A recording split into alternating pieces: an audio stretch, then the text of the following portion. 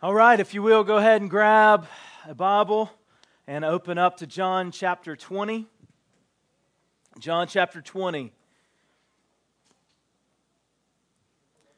We have covered a great bit of detail looking at the final days of Jesus' life and ministry over the last couple months. So for those of you who don't know, we've been working through the Gospel of John on and off for quite some time. And starting in January, we began looking at what is called the Farewell Discourse, really the last few days of Jesus' life and ministry.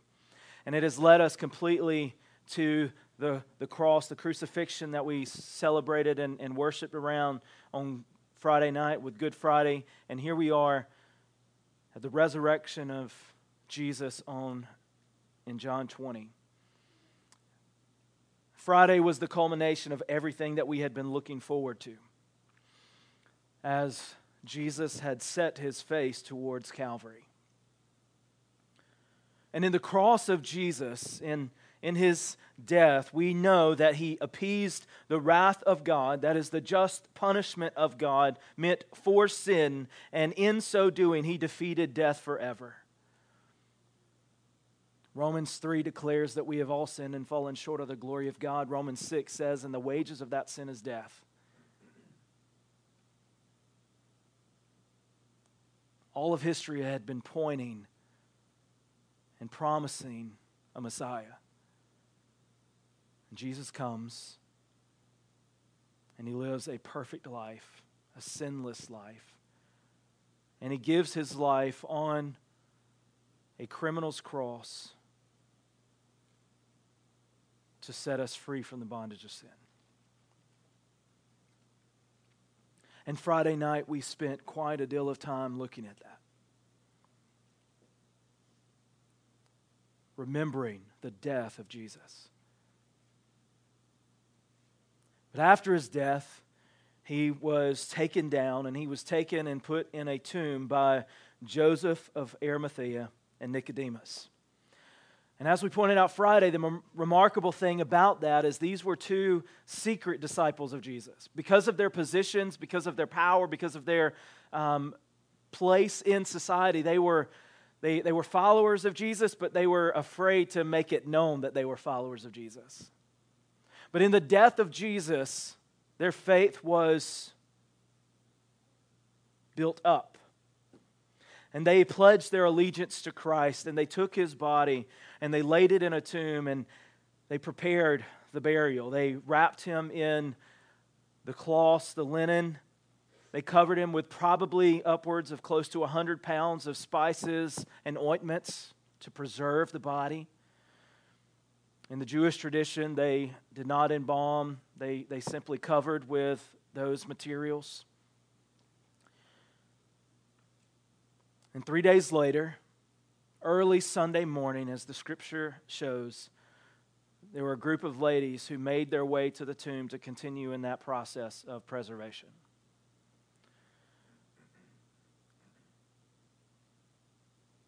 And what we see is the great mourning that they are feeling will soon give way to great fear and panic.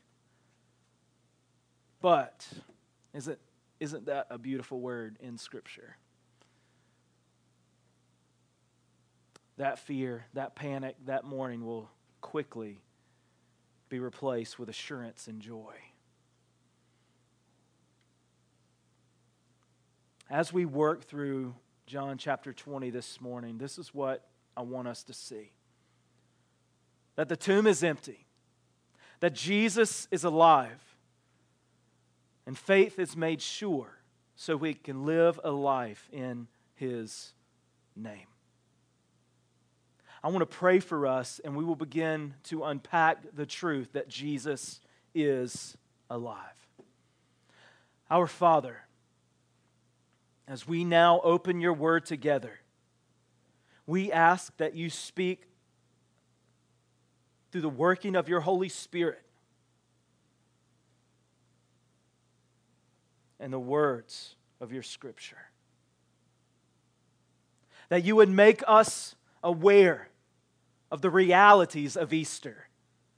That you would make us aware That this is not some story. It's not some fairy tale. It's not some fable.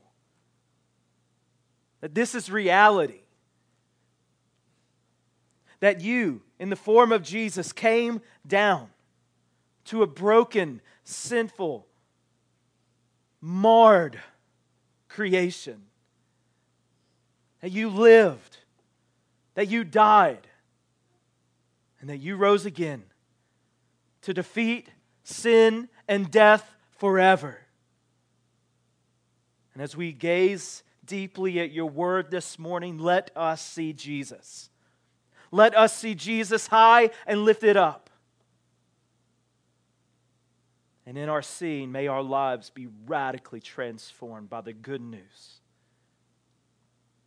that Jesus is alive. Father, we gather today to proclaim a truth that no other faith can proclaim.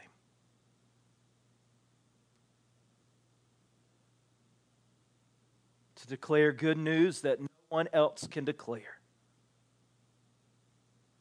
And to be assured as no one outside of Christ can be assured. So today, as we approach your text,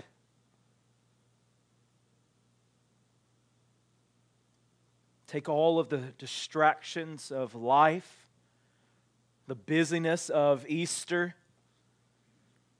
the lunches we've got to go to, the family gatherings we need to attend. Just let us just sit all of those things aside so that we can fix our eyes on Jesus. And as we hear the good news, may you change us. I know, Father, that there are those here today that may not know you, that have never trusted in the good news of Jesus, that He and He alone can save us from our sin. Today, God, I pray that you will awaken their hearts to the truth of who you are. God, I know that there are many of us here who are struggling to follow you. Whatever the circumstances in our life, we're having trouble following. May you encourage us with the promise of your word today. Remind us that we have been set apart by God, that we are now your people, to be proclaimers of your excellency, to shine forth the light of your glory. God, I know that there are those here who are doubting. Maybe we came because it's Easter and that's what we do. But we're just not quite sure of this whole Jesus thing, this whole death and resurrection deal. As you alleviated the doubt of Thomas, may you alleviate that doubt today.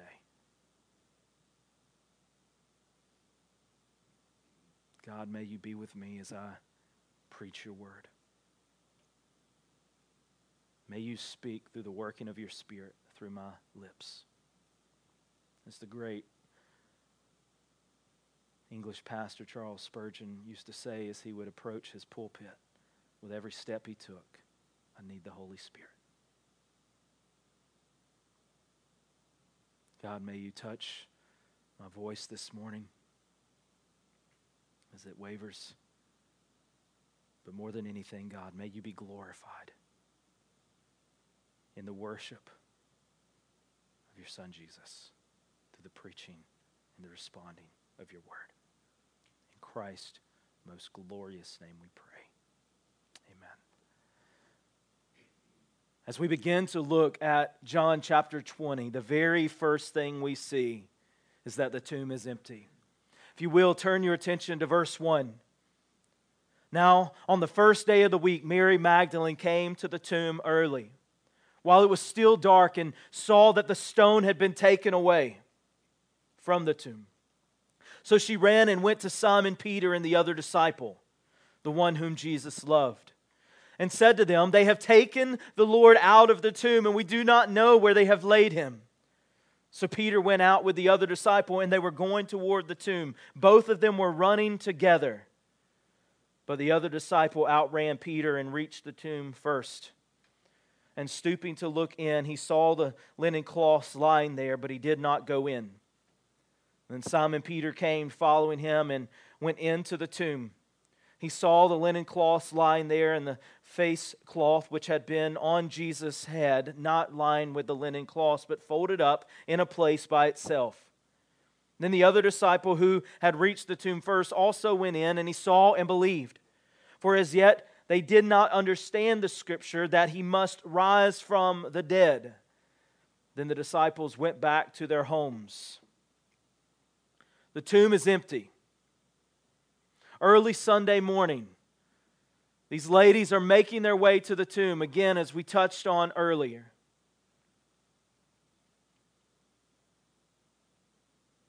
And as they make their way, they realize the stone had been removed.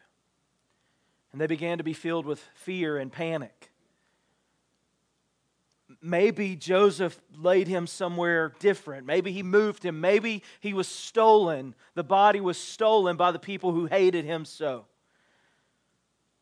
And as this fear and panic begin to well up within them, they take off running and they go to tell Peter and John.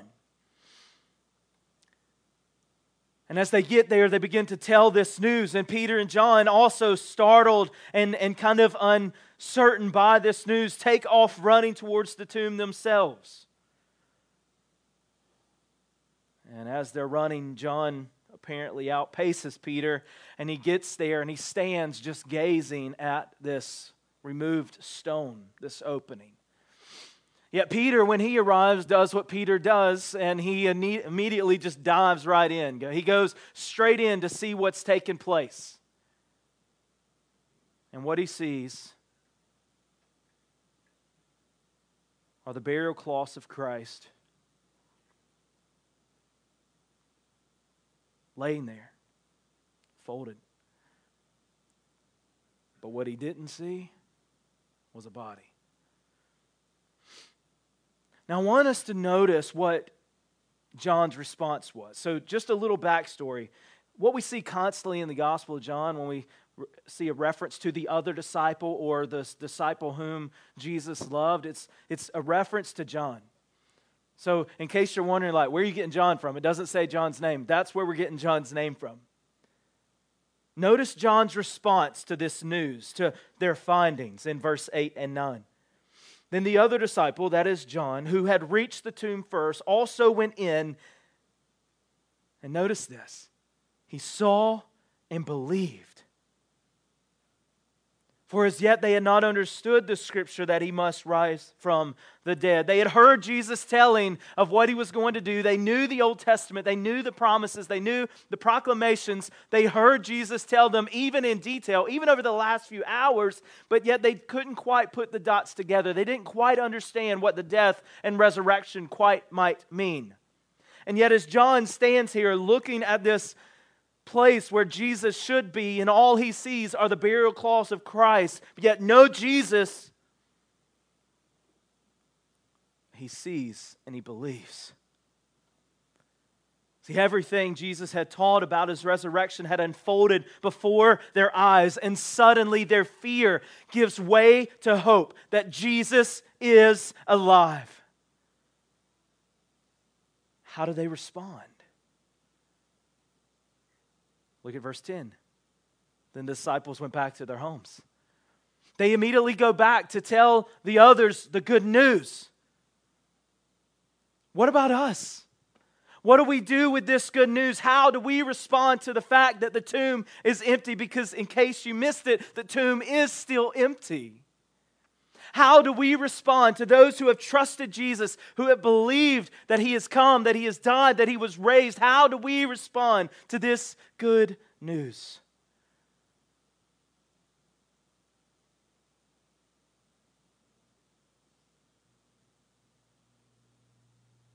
The tomb is empty.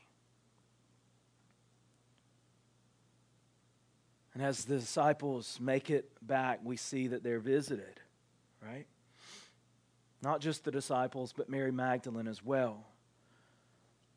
As we continue on, we see in verses 11 and following this. It says, "But Mary stood weeping outside the tomb, and as she wept, she stooped to look into the tomb."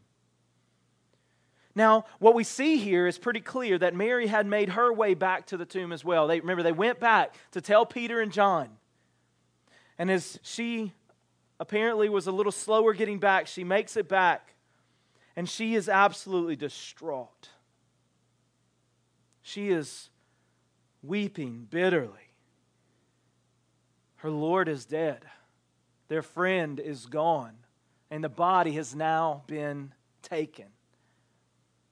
A lot of people try to say that, she would have known because they would have passed on the road, her and Peter and John, but that just doesn't make a lot of sense, does it? Because John, he sees and he believes, and they leave to go tell the good news. So you could imagine that if they run up with Mary Magdalene on the road, they would have told her the good news, and she would not have come to weep bitterly. She would have come to rejoice. So it's believed they would have taken some sort of different path. But she makes it, and she's completely distraught because of the things that are taking place. But in the midst of her anguish, look at verses 12. It says, "And she saw two angels in white, sitting where the body of Jesus had lain, one at the head and one at the feet. And they said to her, 'Woman, why are you weeping?' And she said to them, 'They have taken away my Lord, and I do not know where they have laid him.'" In the midst of her anguish, in the midst of her pain, she gazes in and she sees something absolutely amazing. She sees two angels sitting on either side of the place where Jesus had been laying, and they're dressed in white. I love what we started in our call to worship with. Matthew's account says they appeared like lightning. And a lot could be made out of their appearance. The white garments, their appearance was really just a sign of holiness. It was a sign of joy. It was a picture of victory. It was a proclamation of triumph. And they turned their attention to Mary and they said, "Why are you weeping?" Now, what's really interesting is they're not asking her in such a way to kind of degrade her as to the point of, "Why don't you have faith?" but rather to make a proclamation that she should be filled with great joy because he is not here, he is alive. That her mourning should be turned to rejoicing.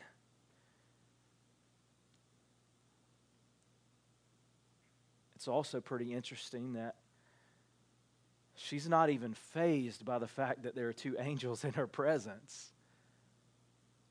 She is so broken, so overcome with mourning that she doesn't even realize she's seeing two angels and talking to two angels.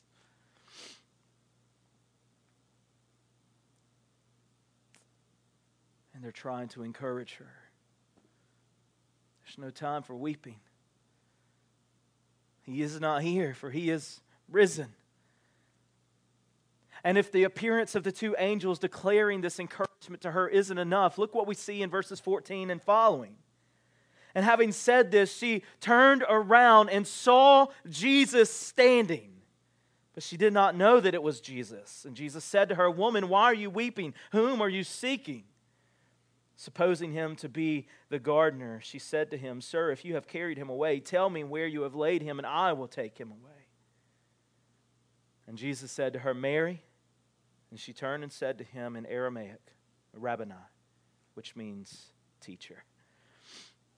Now, apparently, as the angels are talking to her, something gets their attention. She's talking to angels, but she stops and she turns. So maybe just the pure bright blaze of God's glory shining through Jesus got her attention. Maybe it was the angels acknowledging. Maybe it could have even been that at his coming in, they just fall down and worship, and she knows that something has come in, and she turns around. But whatever the case, she sees Jesus standing there. And at first, she doesn't recognize him. And so he asks the same exact question that the angels do. Woman, why are you weeping? Except he adds one more thing. Not only does he ask her why she is weeping, but he says, whom are you seeking? He does not say, what are you seeking, as in some dead body, but whom are you seeking? And she mistakes Jesus for the gardener, and she begins to question him. Where have you taken the body? Are you the one that's behind this? Why did you do this? Please tell me where the body of my Lord is so I can go get him. And again, I want you to look again at verse 16. And Jesus said to her, Mary. And all of a sudden she knows. There's no more questioning if this is the gardener. She sees. She believes. And she cries out, Teacher.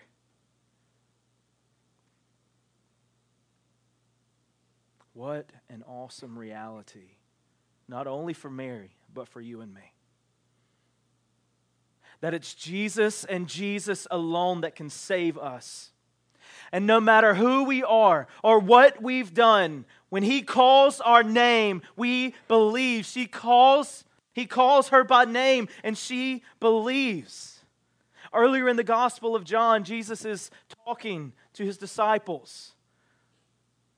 And He tells them, I am the good shepherd. My sheep hear my voice, and they know me, and I know them. At the moment that He called her name, she knew. All the doubt was gone. My Lord, my Savior, my teacher, He is here, and He has called me by name. Maybe we need to ask the question this morning, have you heard the voice of the Good Shepherd? Has He called you by name?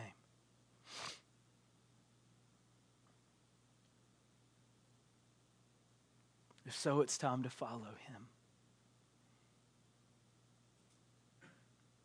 You know, this morning, people are gathered all across this community in churches to celebrate Easter. Some of them to worship the resurrected Savior. Some just because it's Easter. Some because family wanted them to be there, or friends invited them to go. But do you know that there are a lot of people who were not gathered to worship the resurrection of Jesus this morning?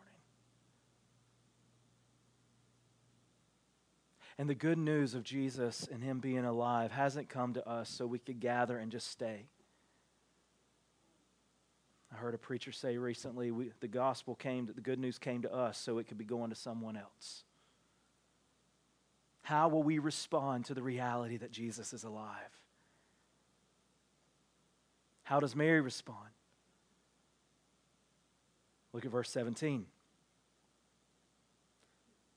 And Jesus said to her, do not cling to me, for I have not yet ascended to the Father, but go to my brothers and say to them, I am ascended to the Father, and your Father, to my God and your God. And Mary Magdalene went and announced to the disciples, I have seen the Lord. She goes.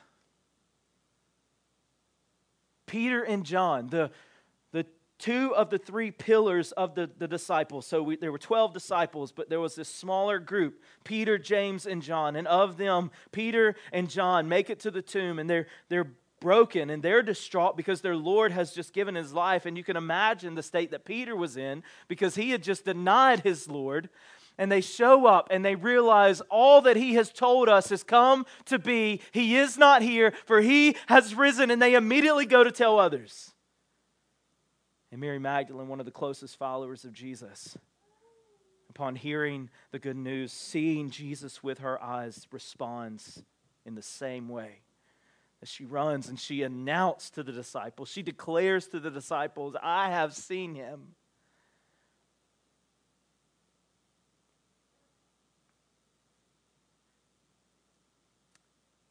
She goes to tell the good news that Jesus is alive.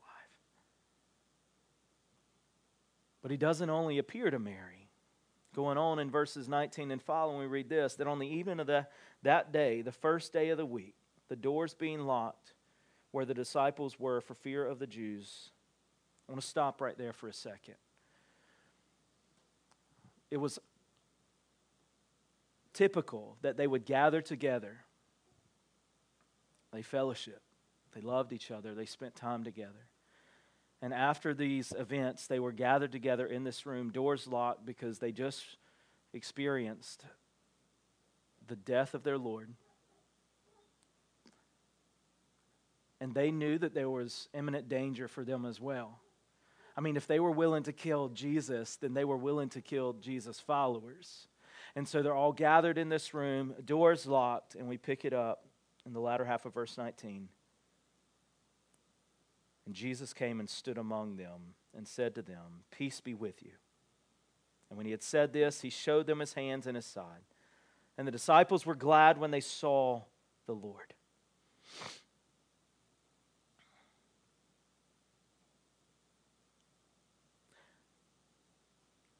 I want you to try to visualize the situation, right? Especially if you're Peter, John, or Mary Magdalene at this point. You have been to the tomb. You have seen that it was empty. You have witnessed the angel's declaration that he is not here. Mary Magdalene has talked to Jesus. And they go back home to announce to their brothers and their sisters that he is not there. He is risen. He is alive. I have seen the Lord. We are locking the doors for the moment, and we are just going to rejoice in what we're seeing, and we're going to talk about what we're seeing, and I'm sure there's a lot of doubt with those who are gathered. And in the midst of a locked room, Jesus appears to them.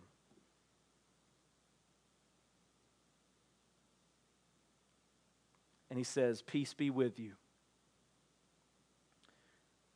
And at the sight of Jesus, notice what it said. They were glad. They were glad when they saw the Lord. They have now seen their Lord. They have gazed upon his wounds. And upon his entering into that room, he really gives them a twofold message. First, he says, "Peace be with you." Why? They probably thought they had seen a ghost. And so he's assuring them that it is him. He is here. He shows them his scars. He shows them his hands and his feet. But he's also declaring them that peace, that he has accomplished the mission of redemption, that he has come to fulfill the mission of God, and it is done. That is why on the cross, on Good Friday, he says, "It is finished." He had accomplished the work he was set apart to do.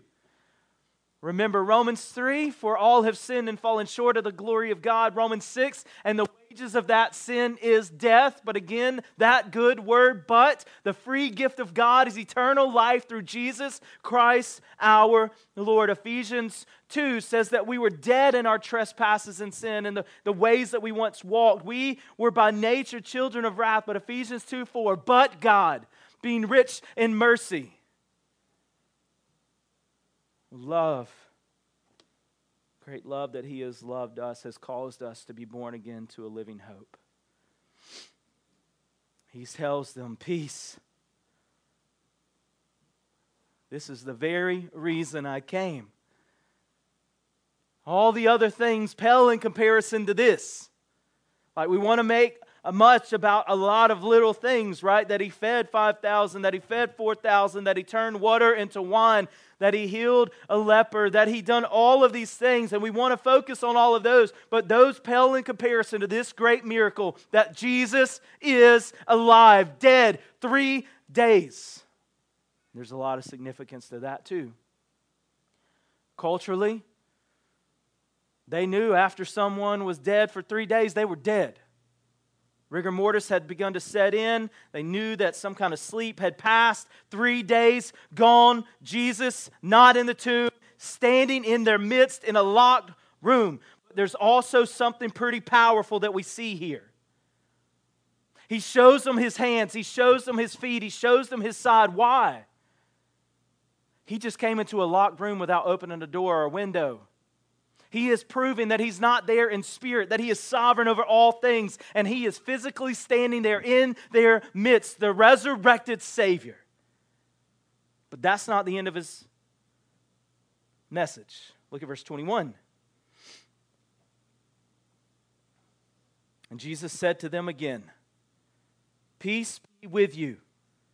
As the Father has sent me, even so I am sending you." When He had said this, He breathed on them and said to them, "Receive the Holy Spirit." So what was the twofold message? Peace be with you. I have accomplished everything that was set apart from before time ever began for me to accomplish. It is finished. Now go. The Father sent me to accomplish a mission. Now I am sending you. Go. And as He had promised them earlier, He would send them out, but He would not leave them alone. He was giving them an unaccomplishable task on their own. So He gives the Holy Spirit to them so that they could go. Jesus has called them to a great task, and He has equipped them with His Spirit to press on. Jesus has called us to a great task, and He has given us His Spirit so that we could press on. This message of Jesus wasn't only meant for the disciples who were gathered in that room, it's meant for every single one of us. Every one of His children have been set apart for the mission of God. We have been commissioned by God to go out with the good news, that is the good news of the gospel, that Jesus is alive. And it is, in fact, good news. Jesus doesn't save us so we could stay locked in a room, because they didn't stay locked in that room, did they? They would eventually come out of that room, and Jesus would turn the world upside down with 12 men who saw Him, who believed Him, and who were ready to go to war, even unto death. But He doesn't stop with that meeting, does He? Because He goes on to assure the doubter. Look at verse 24. Now Thomas, one of the 12, called the twin, was not with them when Jesus came. So the other disciples told Him, "We have seen the Lord." But He said to them, "Unless I see His hands and the mark of the nails, and I place my finger into the mark of the nails, and I place my hand into His side, I will not believe." Makes a lot of sense, right? He was not in that room. Maybe he's thinking they've got like some post-traumatic stress stuff happening. People don't just come out of the grave. People don't just appear in a locked room. People don't just recover from that type of beating and that type of death. I'm not quite sure, guys. You may be losing it. And so unless I see and I touch, I'm not going to believe.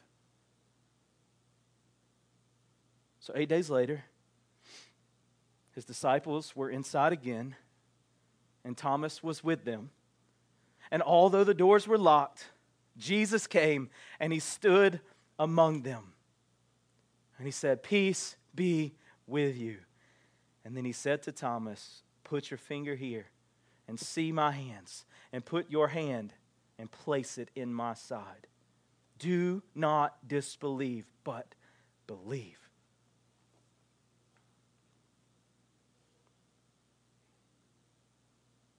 Jesus turns His attention to Thomas, and He tells Thomas to do exactly what Thomas said he needed to do in order to believe.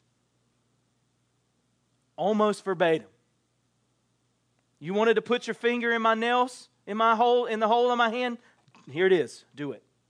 You wanted to place your hand in the spear hole in my side? Here it is. Now believe.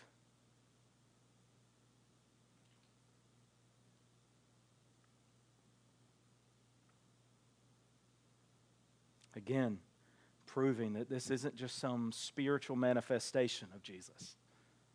He is there in their midst, alive, scarred, but alive. And what does Thomas do?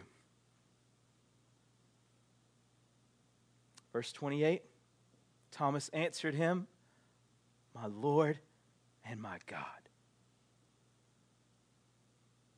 My Lord and my God. That day, Jesus graciously assured Thomas's faith.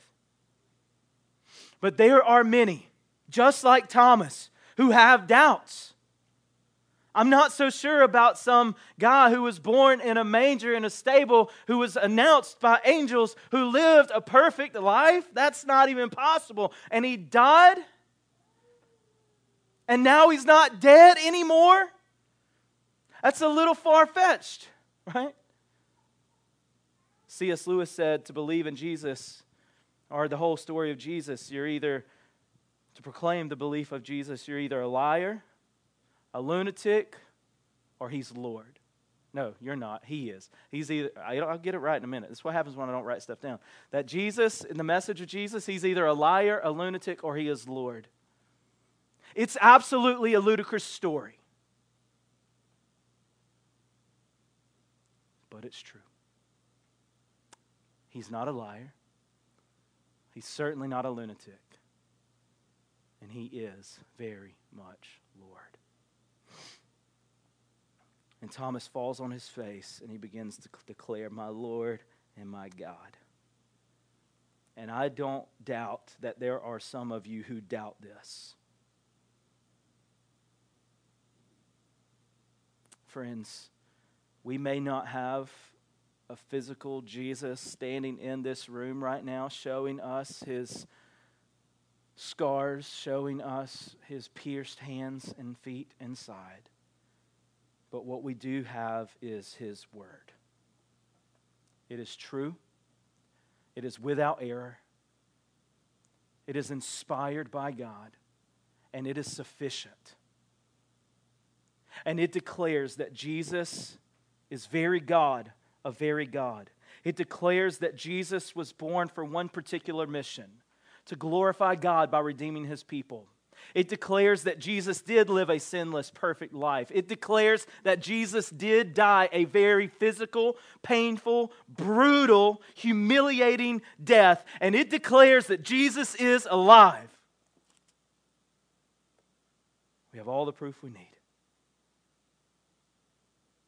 And the reality is that God's Word is truth, and it declares that Jesus is God's Son, and His death fulfills the Word. And maybe you're saying, yeah, but you're going based off one book, right? I mean,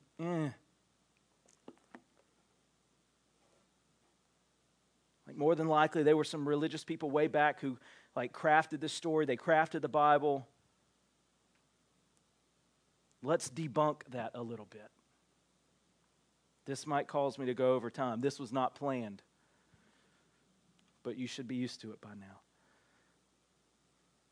The Bible was written 66 individual books by over 40 authors. 3 continents: Asia, Africa, Europe. 3 primary languages: Hebrew, Aramaic, Greek. Over a period of 1,600 years. And I love what Vodi Bakum says. He says, man, the CIA couldn't pull it off. This is not a fable. This is not a fairy tale. Hebrews 11:1 says, Now faith is the assurance of things hoped for, the conviction of things not seen. 1 Corinthians chapter 15, Paul writes this in verse 3, "For I delivered to you as of first importance what I also received, that Christ died for our sins in accordance with" what? The Scriptures, "and that He was buried, that He was raised on the 3rd day in accordance with the Scriptures." It's true, folks. Jesus is alive. So have faith in Him, believe in Him, and know this, that the message is extremely clear. On January 5th, 2017, we began our journey through the Gospel of John. And we clearly stated from day one what the intended and clear purpose of the Gospel of John was. Chapter 20, verse 31. So that you may believe. Believe what? That Jesus is the Christ, that He is God incarnate. That means that He is God in the flesh. He's not just some good teacher. He's not just another prophet. He's not just a good example. He is God. He is true God of true God. And today you have heard the good news that He is not dead, that He is alive.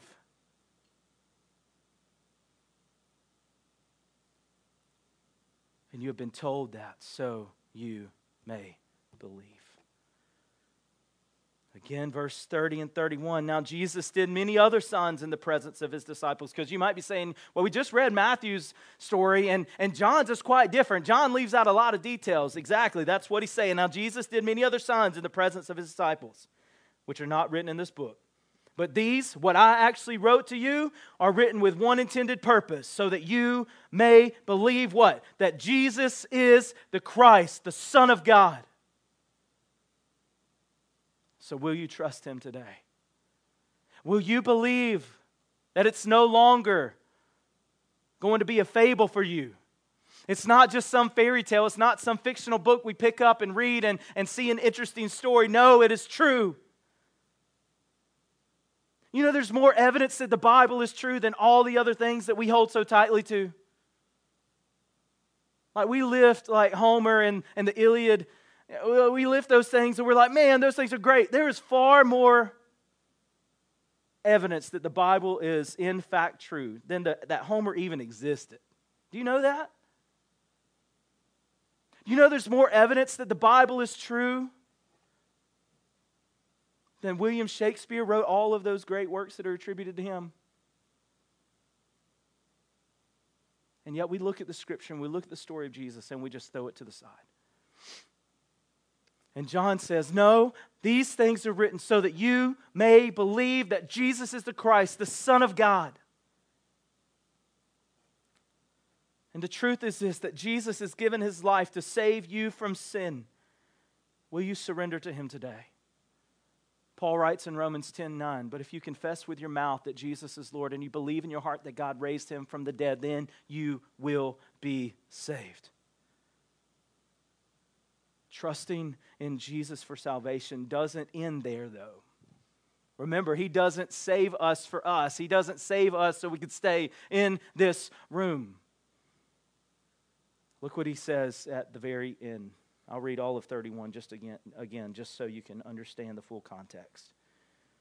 But these are written so that you may believe that Jesus is the Christ, the Son of God, and this, that by believing you may have life in His name.